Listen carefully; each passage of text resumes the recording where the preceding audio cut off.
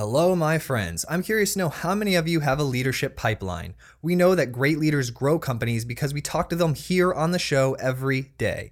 But what are you doing to create great leaders within yours? If you're a CTO, it is 100% your responsibility to grow and improve your people beyond just their coding abilities. We've built a tool that improves your people in their craft and in leadership. Visit leaderbits.io to learn more. Today we are talking to Peter, the CTO of Emerson Automation Solutions, and we discuss the connection between information technology and operational technology, the future of automation, and why software developers are not ditch diggers. All of this right here, right now on the Modern CTO Podcast.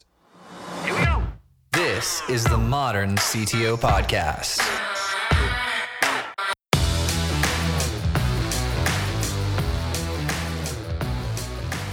I love the fact that you're like the CTO of automation.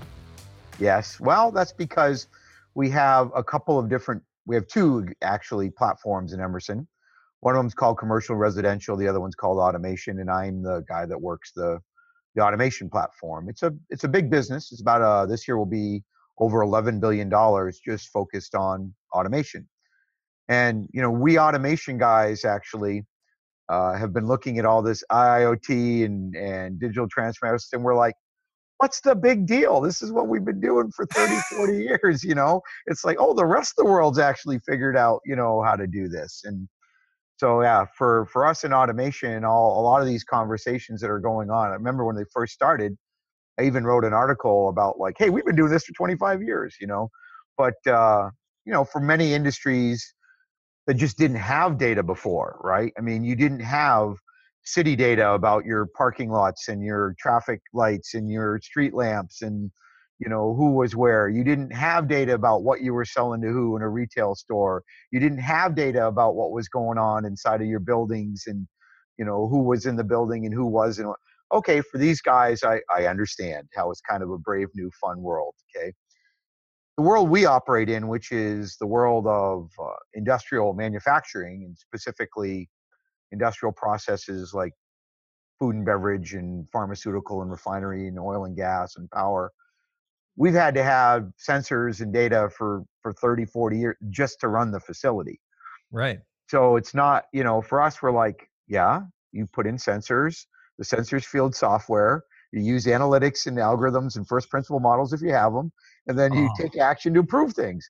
That's what we've been doing. Okay, so we were like, oh, okay, everybody else can now do this as well because now they have data, right? A lot of these industries just didn't have any real time or relevant time data to work off of. I love it. I love it, especially when I'll have a conversation. We've automated the way we schedule meetings, right? With like this Right. meeting system. And they're like, that's unbelievable. And I'm like, no, it's unbelievable. Have you ever seen a car manufacturing facility? Yeah. That is unbelievable. That's automation, right? That's Yes. real automation, right? When Exactly. we start talking about tolerance levels, now we're talking automation. Yes. Yeah. So go ahead. No, so I actually read your Forbes article. I'm a member of the Forbes Technology Council as well. Okay. All right. Yeah. I'm new there. So I didn't really, so you're my first actual other member to meet from that perspective. So I've not done any of the networking stuff or anything around that yet. Me either. I think I've been there like 4 months. I've written an article. It was pretty cool. It seems that there's a lot of people there though, right? There are, and actually there's a lot of people from a lot of startups. So I think there's a lot of people that are looking at as a way to, get their word out on what they're doing and what their startups trying to do and all that kind of stuff. I don't get bothered much from it though. Like No, LinkedIn, I get bothered all the time, but I like I not. haven't I haven't yet either. I was actually worried that I would be, but that's not really happened yet. So I think it's a good deal from that perspective. Yeah. What stood out to me about your article is you introduced a new term that I hadn't heard before, OT, Right. IT OT. You want to talk a little bit about what was in your article? Sure. So that was actually, hopefully I can remember. It was about 3 years ago, as I said, when the world was just when really let's say the whole discussion and marketing and big data analytics, all those good things were becoming hot topics. And as I said, I was kind of a little bemused, like reading all this, going like, well, yeah, that's what we do. But what the term that OT, which stood for operational technology, the reason I introduced that is a lot of the technology discussions that are going on now on IoT, digital transformation, are being led by IT technology groups and by IT companies, right? Or companies that want to be viewed as IT companies. Those of us that had been kind of doing this for a long time, if you look at the companies that already have robust systems in place, like the car manufacturing that you mentioned, like a chemical plant, like a power plant, where they have a lot of sensors already, they're already using that data to automate what they're doing. There's entirely separate groups of people that are running those systems, that are put in that sensors and collect that data and run the software and applications on, frankly, physically separate, well, I should say, not physically, but segmented from a security point of view, network and computing infrastructure uh, that is not tied in, integrated solidly with the IT stuff, because it's critical infrastructure to run the plant. The analogy I always use is, if you're on an airplane, right? I bet you never thought about this, but you probably hope that the systems that are controlling the jet engines and the aircraft controls are separate from the one that's feeding you the movie that happens to kick out all the time, and the flight attendant goes, "Oh, we'll just reboot it, no big deal," right? Rebooting the system that's actually running the engines in the flight management system while you're in flight, that would be a little bigger deal than restarting the entertainment system. Okay, so in these facilities, the systems that have been doing this critical that have been running the operation are typically been segmented systems run by an entirely separate group of people that we've called OT. That term has risen as we tried to come up with a term to distinguish them from the traditional IT organizations. And that seemed to really fit, because what they're doing is operations, right? They're not about, and by operations, I mean manufacturing operations, not, they're running the ERP systems or looking at necessarily at inventory or orders receivable, all this kind of stuff. It's all about, how do we keep the plant operating? Again, same way that you have dedicated systems on that plane that are making sure that the engines are running correctly, and the flight management system is making sure you're going the right direction. Okay, so that's what we mean by OT. I love it. It in my head, I totally see it, and I like the rise of the term.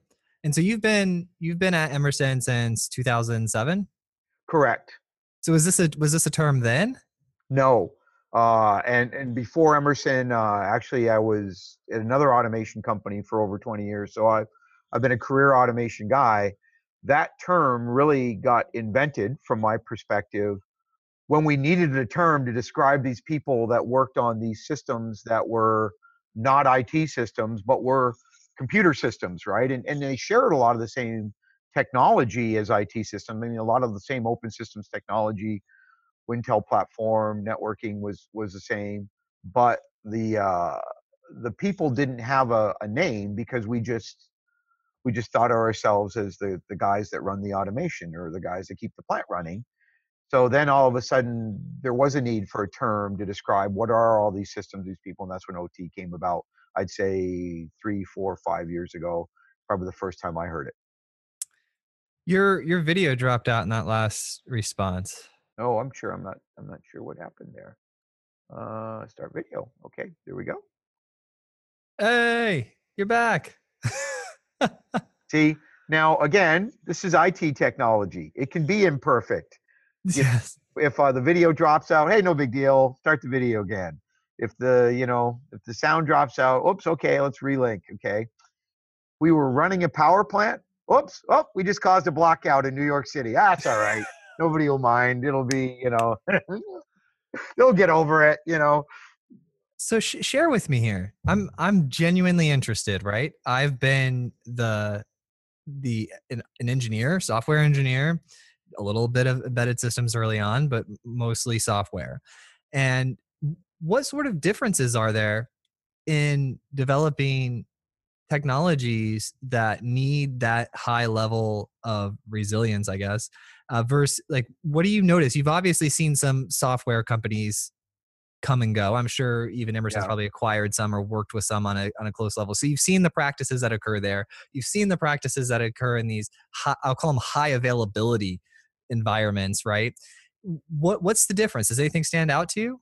Sure. And by the way, high availability is a great term. I mean, that is the term I would use for, because Oh, that's exactly nice. what we're talking about. I mean, Yes. yes, high availability is the key.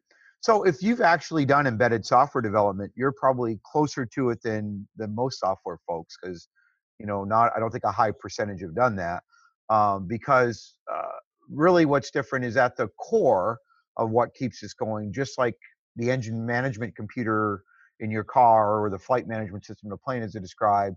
These are purpose-built embedded systems. Okay, they're not using Windows or even full versions of Linux or something. They're using small microkernel operating systems, shrunk down versions of Linux, for instance, are frequently used. They're frequently redundant. The hardware is purpose built and is built to be redundant right from the beginning. So the actual thing that's doing the core control is specialized and purpose built. Now we surround that with a lot of more traditional off the shelf IT technology, Wintel, browser-based displays, all this stuff to convey the information that's coming from those systems. But the actual stuff that's doing the core control is typically very purpose built. And in our space, a lot of it is built to be redundant from the beginning, because the for high availability, for that exact term that you use, because the consequence of failure is very high. As I mentioned before, power plant goes down. Hey, there's a blackout. Refinery goes down. It can take them days to get that process lined out and operating correctly again.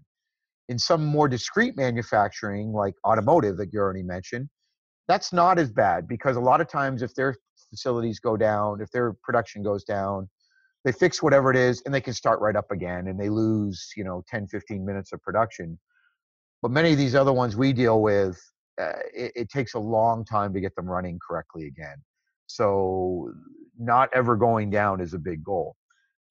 A lot of the IoT stuff, though, a lot of the digital transformation stuff we're talking about is not in that critical space, right? That critical space is going to continue to be a critical space like that. But there are so many other areas in the plant. Reliability is a huge one. By that I mean the maintenance and dependability of the equipment. How do you make sure that the physical machines are operating correctly, that they're not fouled? Uh, Safety, collecting information on safety and like looking for hazardous gases or unsafe situations. Environmental, collecting data on what are you doing for environmental impact. There's a lot of other areas that are not as critical as the core operation of the plant, where there's tremendous opportunity for additional sensor data, additional software applications, additional analytics, as well as analytics and applications that run on top of the core control and optimize it, and figure out, okay, I'll use a building analogy because people can get that, because people will get that. I have a thermostat in every room that can keep the temperature exactly what it should be. Okay, but what should the temperature be in that room, right? There's a higher level application that's looking at, well, what meetings are scheduled today?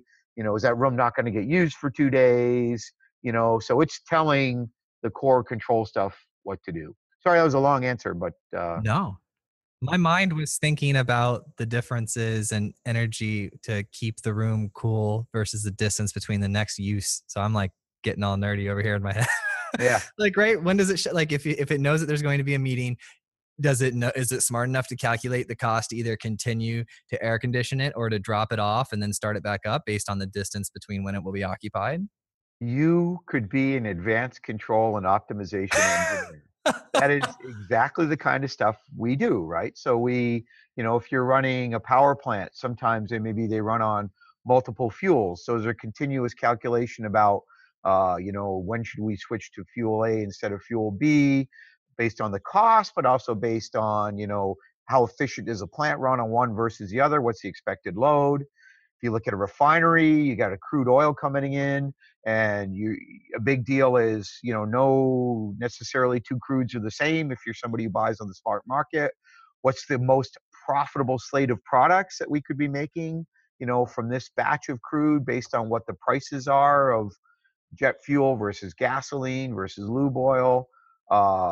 that's the higher level kind of advanced production control that happens. We've been doing that stuff for a long time too. Again, that's another area where when people talk about these, we're like, well, yeah, we write models of how these plants run, and then we run optimization algorithms to figure out what they ought to be.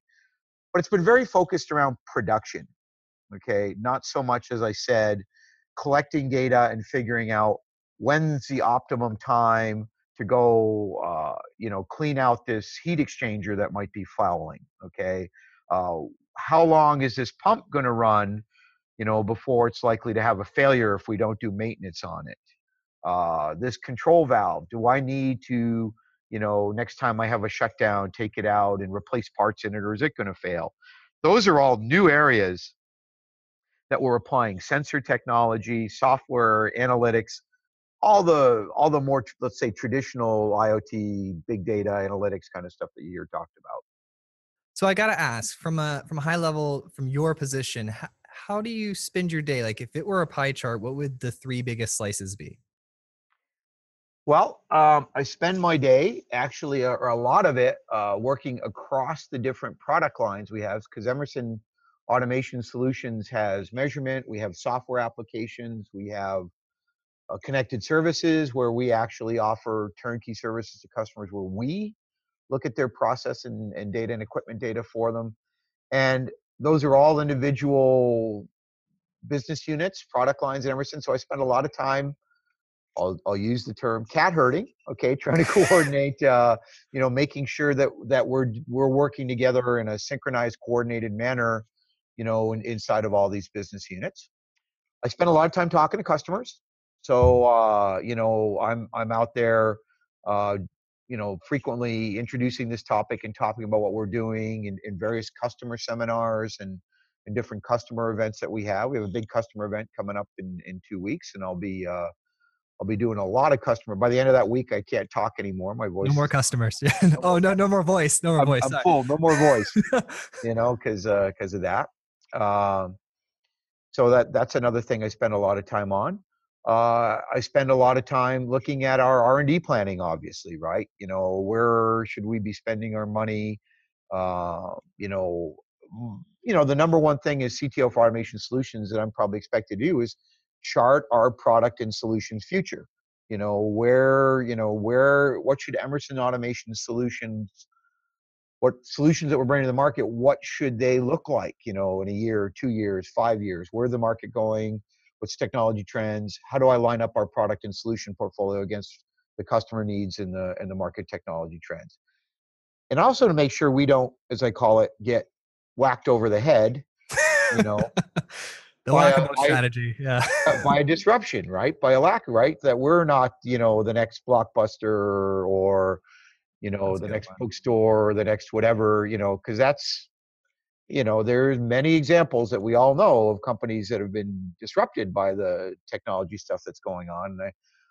And and if we are, I will feel very personally responsible. So my goal is to, another goal I have, and another thing I do is I'm constantly trying to make sure that you know, we're on the right track and not, something's not going to come out from left field. Now, of course, by definition, something could still come from left field. But if you do your homework and your research, you can actually see a lot of that stuff coming.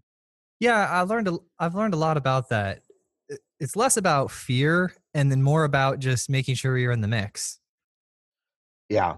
This industry is also very slow moving and conservative. You can imagine that the people who are putting in these on the OT side, I should say, on the operational technology side, people put in systems again that they expect to stay and last for a long time. Again, the guy running that airplane is not looking for, to download a new upgrade to his engine management system, every time he goes to a new airport. Hey, we're going to push you a new upgrade. Just like you use an app on your phone. It's like, oh, here's a new upgrade for you, right?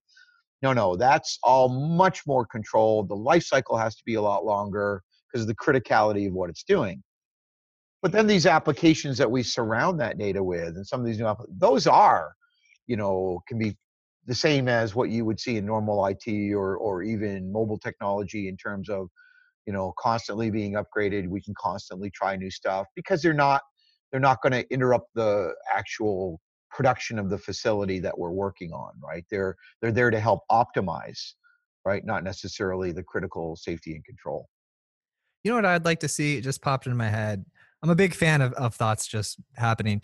Um, I would like to see, you know, when we are talking about high availability, I was speaking with, his name is Mike. He puts satellites into space. They build satellites with NASA. They literally put them up. They grapple the satellite mid Earth orbit, refuel it, fly supplies to the space station, then come back. And I was talking to them about how they engineer that, right? They make the models, they do the computer models, they make scaled versions because you get one shot at this. You get one, there's Yeah, one shot at launching the rocket and carrying out the mission.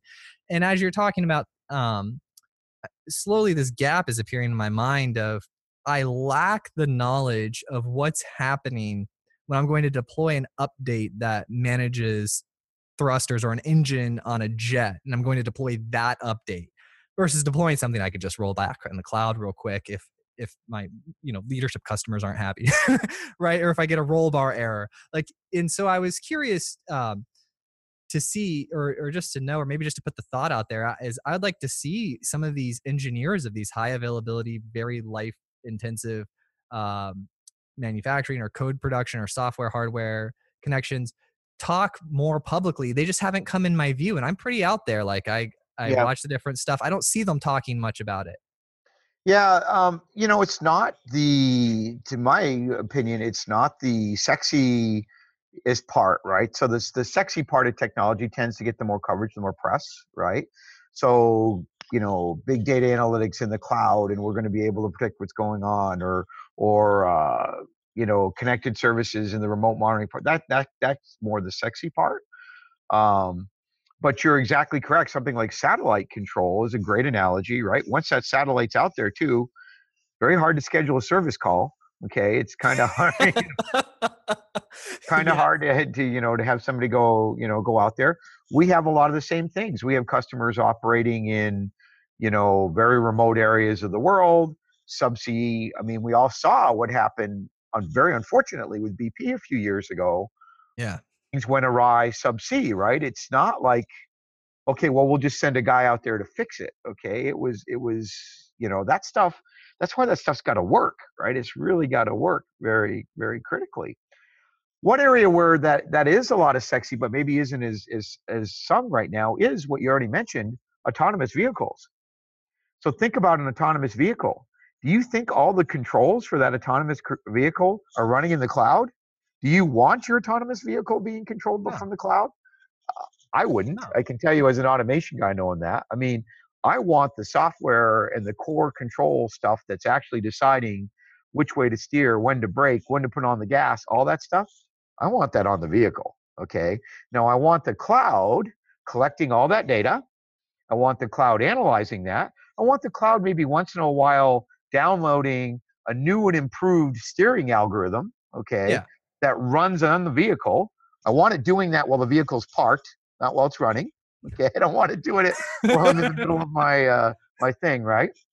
So that's actually an area, and we've actually seen ourselves competing a little bit with those guys because the skill sets that we bring in the OT world of controlling these industrial facilities is very similar to what these guys are having to do with the real time control and the embedded controls that they're doing for autonomous vehicles.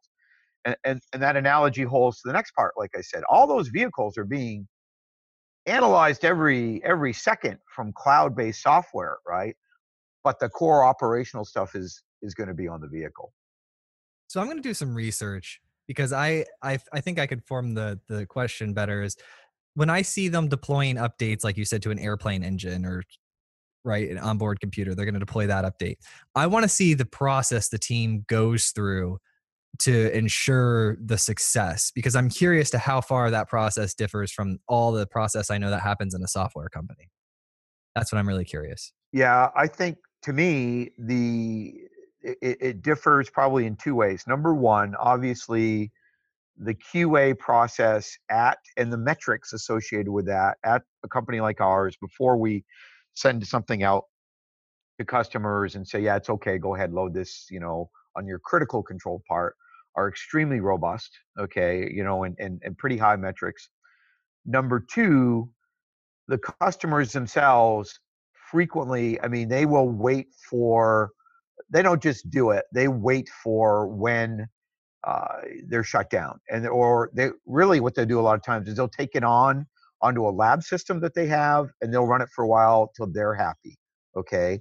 Uh, Oh, okay. all right. Now, actually, that's one of the new services we're offering is as a software as a service is a digital twin, a copy of this control of that critical automation software that runs in the cloud for them to test things on or for them to put in, because if that fails, it doesn't matter. It's not actually physically connected to anything, but that's something where they can actually have an environment to test things out before they actually grab it up and transfer it down into the actual on-premise operating solution. So, that will be a virtualized version of the same software running in the cloud of the same software that they're actually running on premise.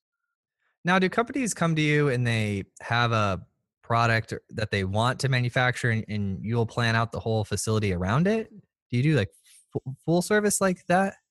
Oh yeah, no, yes. So typically, most of the products that they want to manufacture are more commodity items that they know how to do before. Like some ones I already mentioned, like you know, gasoline or power or whatever it may be. One of the exceptions would be pharmaceuticals and the life science industry, which is a big industry that we serve, because they're constantly reinventing new drugs, right? They're constantly, that's their whole business model is to, or part of their business model is to find the next great drug, right? That cures diabetes or heart disease or whatever it may be. Many of those are now biologics. Okay, the process control of that can be very complex, so we might get involved with them way up front on what the control strategies need to be. And actually that industry is now trying to move very heavily from manufacturing drugs in what's called a batch process, which is pretty self-explanatory, right? Where you Yeah.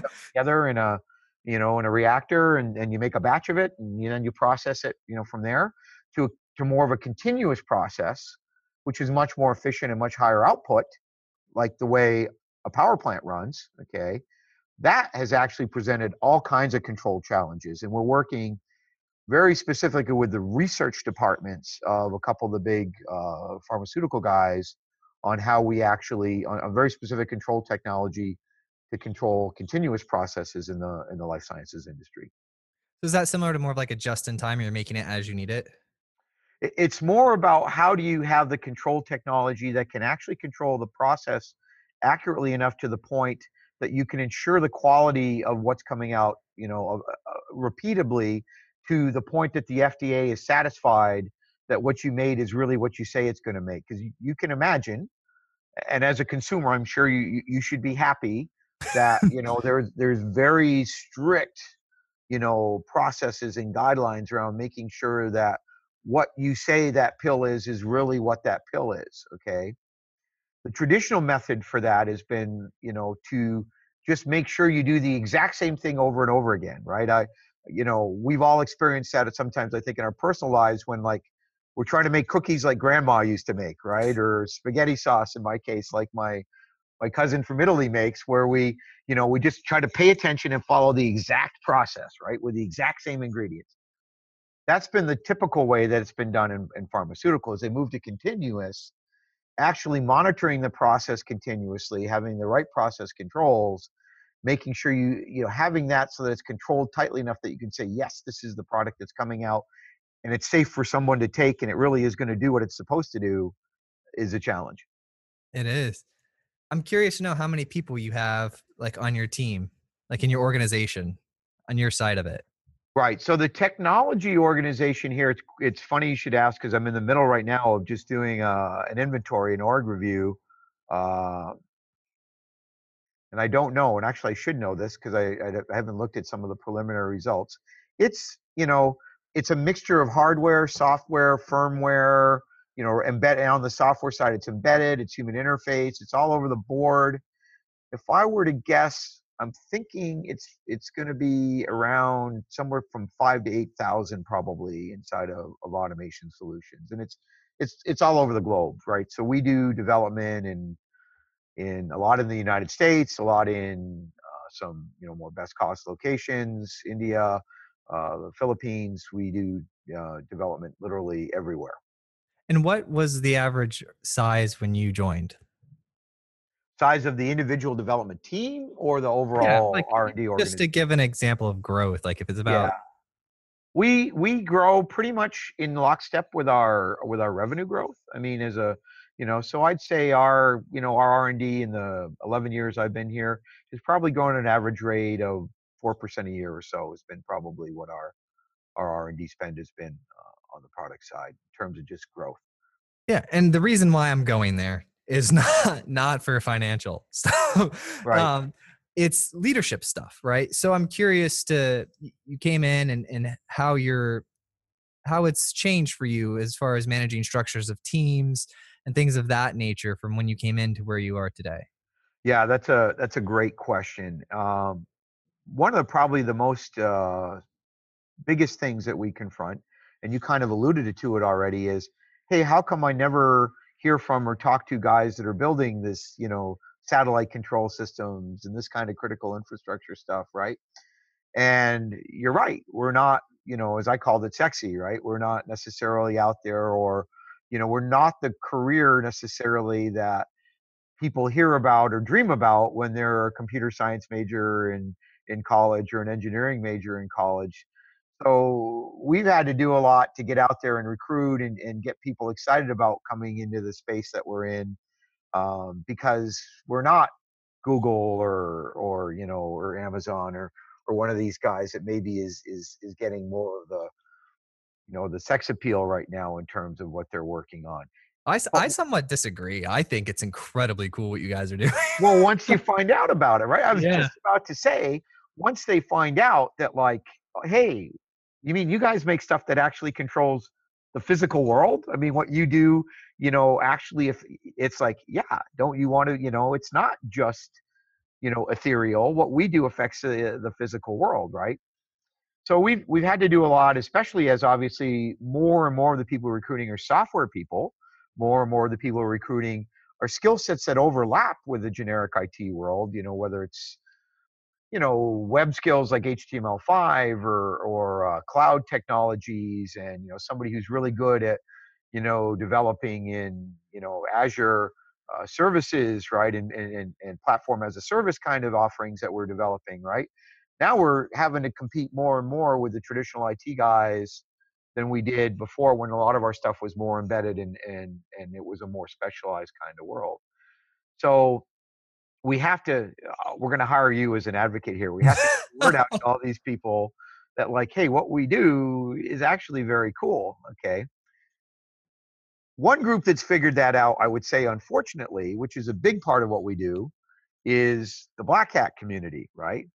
So, you can't pick up Wall Street Journal or any kind of mainstream press thing now Yeah. without reading about cybersecurity attacks on critical infrastructure, right? The Russians were, attacking the Ukrainians, the Stuxnet way back when, the virus that wiped that hit a couple of U.S. manufacturing facilities. The Merck one was very well publicized a while ago. So that is one area, unfortunately, where we are more in the public eye right now, because the systems and the technology we make it controls that critical infrastructure. Okay, and we've had to really, that's one area that's changed, is we've had to tremendously increase our spend. That's probably been increasing at like 50% a year by leaps and bounds, the spend that we've I had went to to do on RSA. Oh cyber. my Yeah, goodness. yeah. Did you go to RSA? Have you been there? No, I have guys that we have cybersecurity folks that go, and they go to some of the hacker events as well, right? So it's very, those are the most interesting trip reports to read. I always make sure I read those, is the guys Oh that come yeah. back from DEF CON and some of the other hacker events. So I got to hang out with like the CTO of the FBI. It's pretty cool. He is yeah, there. he right. Did he say I could tell you, but then I'd have to kill you? Did he say that a lot, or? No, they're actually really cool. Apparently, it's like I think of it like a franchise. There's all these local divisions of it, and then they there's just the Maine and Washington that connects them all, but they all operate pretty locally and independent, Yeah. which is interesting. So, I mean, we've had to up our game on how we attract people. We've had to increase our spending in cybersecurity. Like everybody, we're spending a lot on finding the magic bullet from a development organization point of view, right? So we've done a lot of move into Agile and Scrum, and we're constantly looking for the magic structure to build our development organization. Some of that's tougher because, as I said, these systems we build are pretty complex, and they are installed and maintained for a long time. So we don't have the luxury of of like popping out an app here and there and saying, oh, that one didn't work, okay, let's just go write another one, right? That's not the space we're in. We're building systems that have to operate for 20 years, as a minimum. Our customers are expecting that kind of life cycle out of them. So So, from so, a those are some changes I've seen from a development point of view. so from you as a leader, right, of several thousand people, what does it look like? Like you've got, I understand the general concept of how people structure it, but I guess what I'm looking for is the real question for me. I'm most curious about is what is your leadership style? I would Okay, that I should ask my staff that sometime. We'll do a poll. No. Look, I am a big believer, I guess, of saying of leading by example, right? Yes. Exhibit the behaviors that you want people to emulate, whether that's dedication, hard work. Try very hard to not be a jerk. Okay, another That's term good. came to mind, but I love the way you delivered that. Yes, right. thank you. I try very hard to not come across as egotistical, or my way's the only way. I'm the guy that knows the right way, none of you other guys do. I really try hard to drive, and I know it sounds trite, but it's true, collaboration from the point of view of like, hey, this is what I think, this is the direction I think, what do you guys think? Okay, and bring that in. But when it's time to make a decision, it's like, okay, somebody's going to make a call. That's why I have the C, okay, in the Yeah. title. So here's the call we're going to make. And in fact, working across all the number of different teams that I have to work across from our different product lines, it's the only way I could work, because for a lot of them, I'm just not there long enough, or how to to to to draw to manage or to lead by dictate, because they could nod their heads and I'm out the door, go like, oh, he's gone, we won't see him for another 4 months, right? Back to work, let's go do what we want to do, okay, the way we want to do it. you know eh, that won't work, right? So you got to get people bought in. You got to make them feel like they're a part of decisions. You got to make sure that you're moving. So at some point, yes, you do have to make more hard decisions when there's difference of opinions. But it's really true, that you got to get everybody going. One of my favorite expressions in that area is when you see somebody start trying to kind of dominate is, look, you may be the smartest guy in the room, but you're not smarter than the room. Okay, you're not smarter than the accumulated knowledge and experiences of all the people that are there in the room, right? Ooh, I like that. I haven't heard that's actually new for me. I haven't heard that one. Yeah. Oh, I I like it. forgot. I heard that like 4 or 5 years ago, and I was like, okay, that one's going in the bank. That's a good one, right? I'll give you another one that I stole from one of the customers we work with all the time. That's one of my favorites, and that is, for every engineer, there's an equal and opposite engineer. Okay. That is a And universal truth. isn't Yes. that a universe? I mean, you can Yes. take any problem, give it to three different engineers, and you're going to get three different solutions at the end of the day, right? And that one I have absolutely stolen as a key disciple, as a key edict, or axiom, I guess is the right term, Yeah. That's to as live true by, as right? first principles, man. Yeah, it is. It is absolutely so true, right? I actually have a recurring event in my phone that goes off every 3 weeks, and it just says review, think first principles. And I just, because we just forget naturally as people. So every three or so weeks, I just sit down and I have a note in my phone where I listed out, 2 paragraphs of my interpretation, right, of first principles, and I just review them, and I just keep reminding myself because it's so easy to get lost in the weeds. Yep, it is. So what stands out to you about, like, you're working with your team, you come into contact with a lot of people. What's a flag that goes off when you start identifying someone that's a high potential or they're exhibiting signs of being a leader and you say, "Oh, I'm going to pay attention to this person. It looks like they're going to go far in life." That, you know, that is an excellent thing to bring up, and that is another thing I do, is another expression or another thing I try to live by is you're always on the hunt for talent. I mean, it doesn't matter whether you've got an opening or you can't you can't be on the hunt for talent just when you've got a spot to fill. Okay.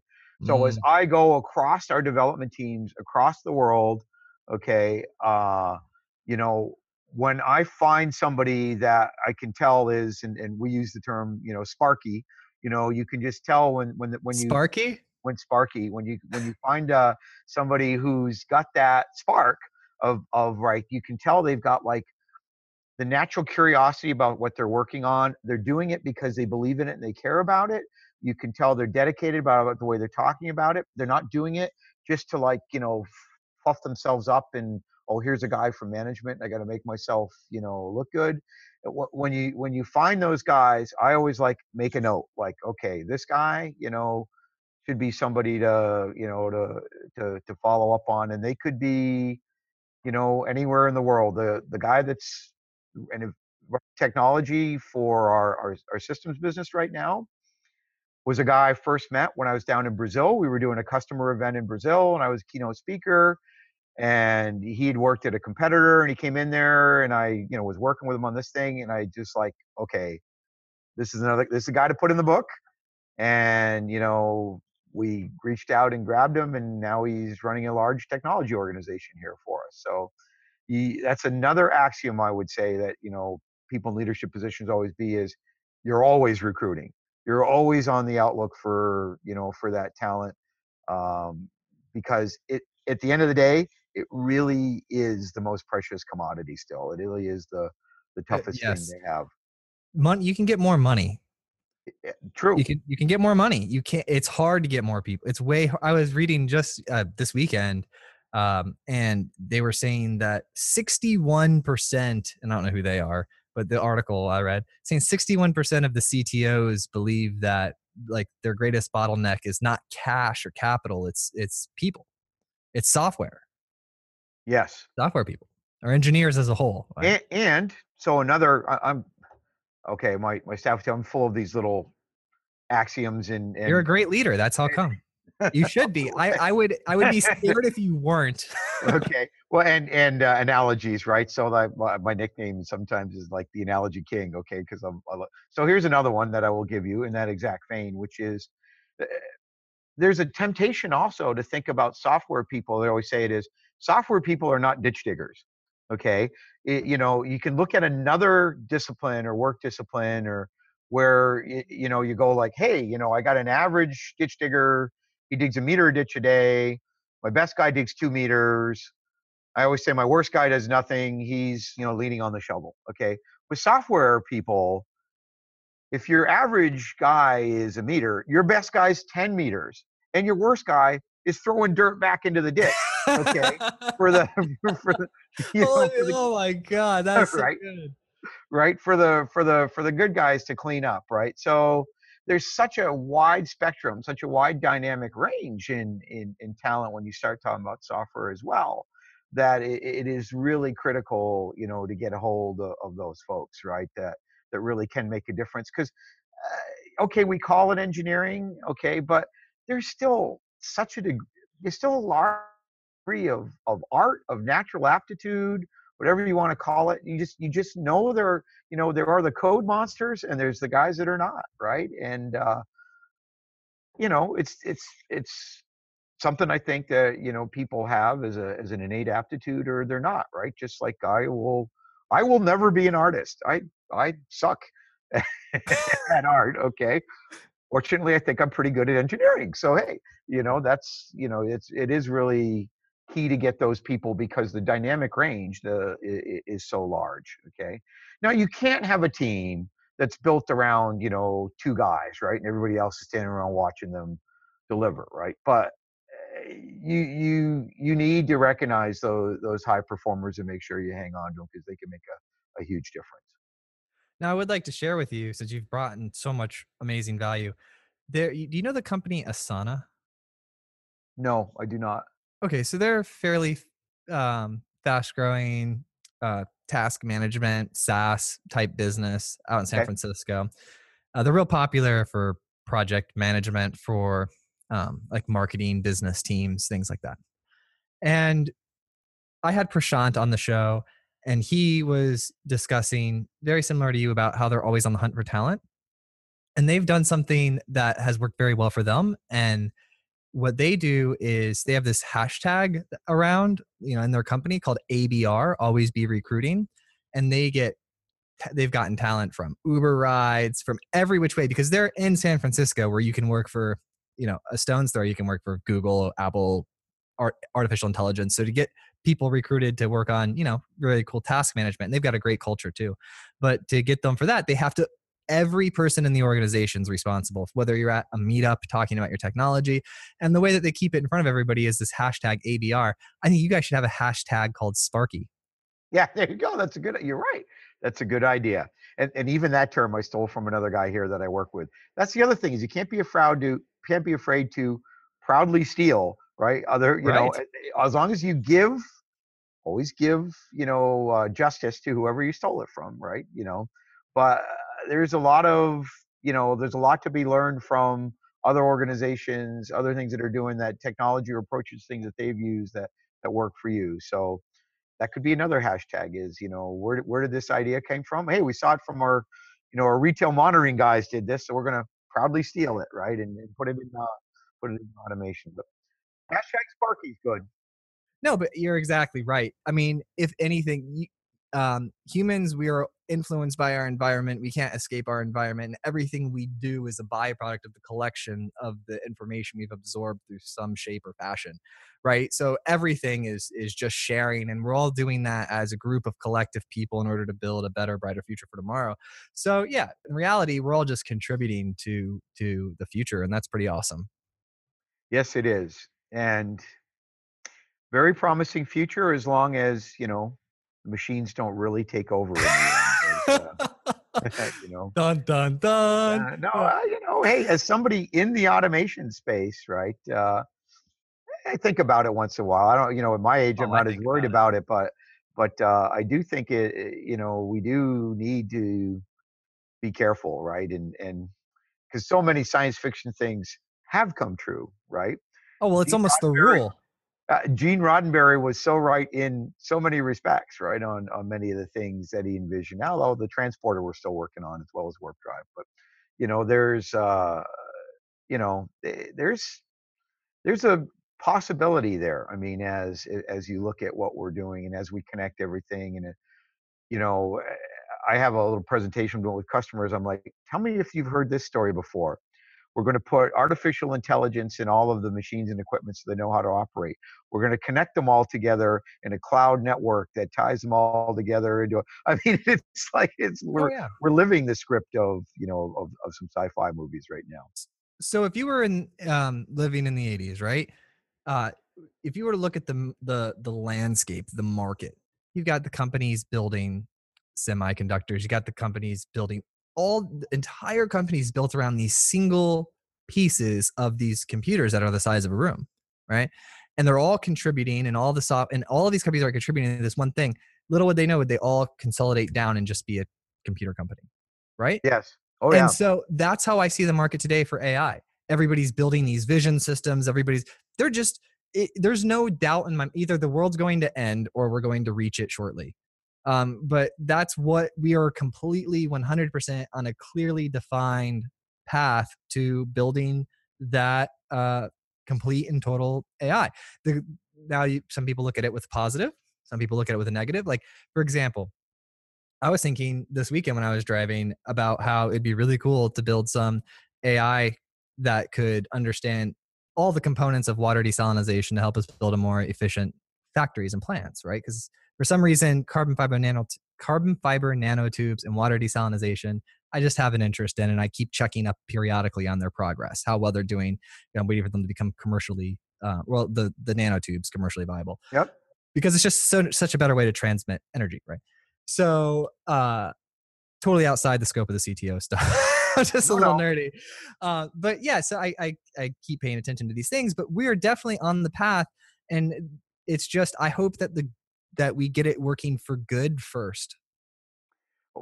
I think more than hope. I think we better get I it think, working thank you, for Elon Musk, right? right, right. I think we better get it working for good first. Now, can we get to where, individual things are highly automated in terms of how they operate? Absolutely, that's what we do here. I mean, we definitely see that. Um, Now, the interconnection of all these operations and how AI is going to work across that and see that's still got a long ways to go. So, yeah, okay. So again, here's another old automation, joke or axiom, if you will, right? And ever since I started over 30 years ago, we used to always tell the old story that the production plan of the future has two living organisms at it, a man and a dog. Okay, and the dog's job was to keep the man from touching anything, and the man's job was to feed the dog. Okay, that was the old joke that used to be, around the lights out plant, right? That everybody would say. I think now, as we are, adding, that whole next generation of digitization and automation, looking at other aspects, as I said before, energy usage, equipment health and reliability, all those things. I think we're also making intelligent trade-offs about, well, where are the things to invest in sensors and software versus where are the things that are still just too complicated yet for the software, where humans really are better, and looking at actually how do we digitally equip humans, right, to do the job better, even if we can't entirely automate it. So, a great analogy there would be, as a driver of a car today, you're digitally equipped. You have traffic information. You have all this information from your car telling you on its health and how it is. You have, analytics telling you the best route to take, weather information, right? So you're still driving the car, but now you have a much more digitally equipped work process that allows you to make intelligent decisions on the best way to get from point A to B. Okay. So a lot of the work that we do isn't necessarily going to that vision today that everybody likes to jump to the endpoint vision of where everything runs itself. There's a lot of just digitally equipping and optimizing work processes with data, that didn't exist before, to enable people to make the right decisions that will drive the more improved outcome before we even get to automating everything. So, that's kind of the steps. Most customers I talk to, you know, yeah, they get that vision, but they're really working on that. How do we digitize the work process that we have today and make the people that we have on site much more productive, right? Because they still have a lot of domain knowledge about how the manufacturing runs that it's going to be tricky to get into analytics and AI systems. Yep. And, you know, it's a couple thoughts real quick was, it's interesting how the distribution's coming first, right? Like our ability to massively produce the technology, then the technology for when we actually have AI, it's going to be really fast to distribute AI. Like if we are going to, I was thinking about, you don't need to make an AI that knows how to do everything. You only need to make an AI that's smart enough to be a person. No, I mean, everybody, of course, talks about the singularity, right? When you hit that point when the computer is as smart as we are. But to me, and now we're going to get really, tech philosophical, if you will. But to me, there's something still, because our brains are inherently still somewhat analog, because everything in there still, happens at a neurochemistry level, which inherently means they're not, crisply ones and zeros the way, digital computers operate. It's that analog neurochemistry nature of them that enables us to make the inferences and the connections, I think so much better than the core digital, software systems that we write today. Now, the trick, of course, everybody's working on is to write, okay, well, we'll write the software that makes those connections, right? And that's what AI is all about, right? We're going to make the software that does that machine learning and that deep learning and makes all that kind of connection. But that's like inherent in the way our brains work to me, because of the fact that, data really still, data isn't stored in precise ones and zeros, right? And that can be a detriment because you can remember something maybe a little different than it actually occurred. But it also, I think, is what enables us to make the connections, the inferences that we're able to make, so much more easily and better, for now at least, than digital computers can. And that's what keeps your amazing analogies going. Yeah, well, That's how you just, Peter, what it really is you don't want the AI becoming more of an analogy king than you. oh, I never thought of that, but you're absolutely correct there. That would really hurt. Long live Peter. Hurt. That would really hurt. That would make me unhappy. Oh man, this has been a fantastic conversation. I don't think I've gone over an hour in a long time. Peter, this is awesome. Well, we better not put it all on the air because nobody will want to listen that long, I guarantee you. Oh yeah, they will. Are you kidding me? Oh, for sure. I only had to shorten them because I was doing so many, I was losing my voice. Oh, I understand that problem. Yeah. All right. Thank you so much. I will fun conversation. Yeah. Through Jake and Jackie and everybody, we'll let you know when it's going to air and the micro content clips, and I'll add you on LinkedIn so you'll see when we post them and everything. Okay. Well, and I apologize if I don't get back to you rapidly on LinkedIn, because that's like down on the task list is dealing with my social media stuff, I have to admit. So apology accepted. No, just okay. You have a great day, Peter. All right, you too. Thanks. All right, bye. See you. Bye.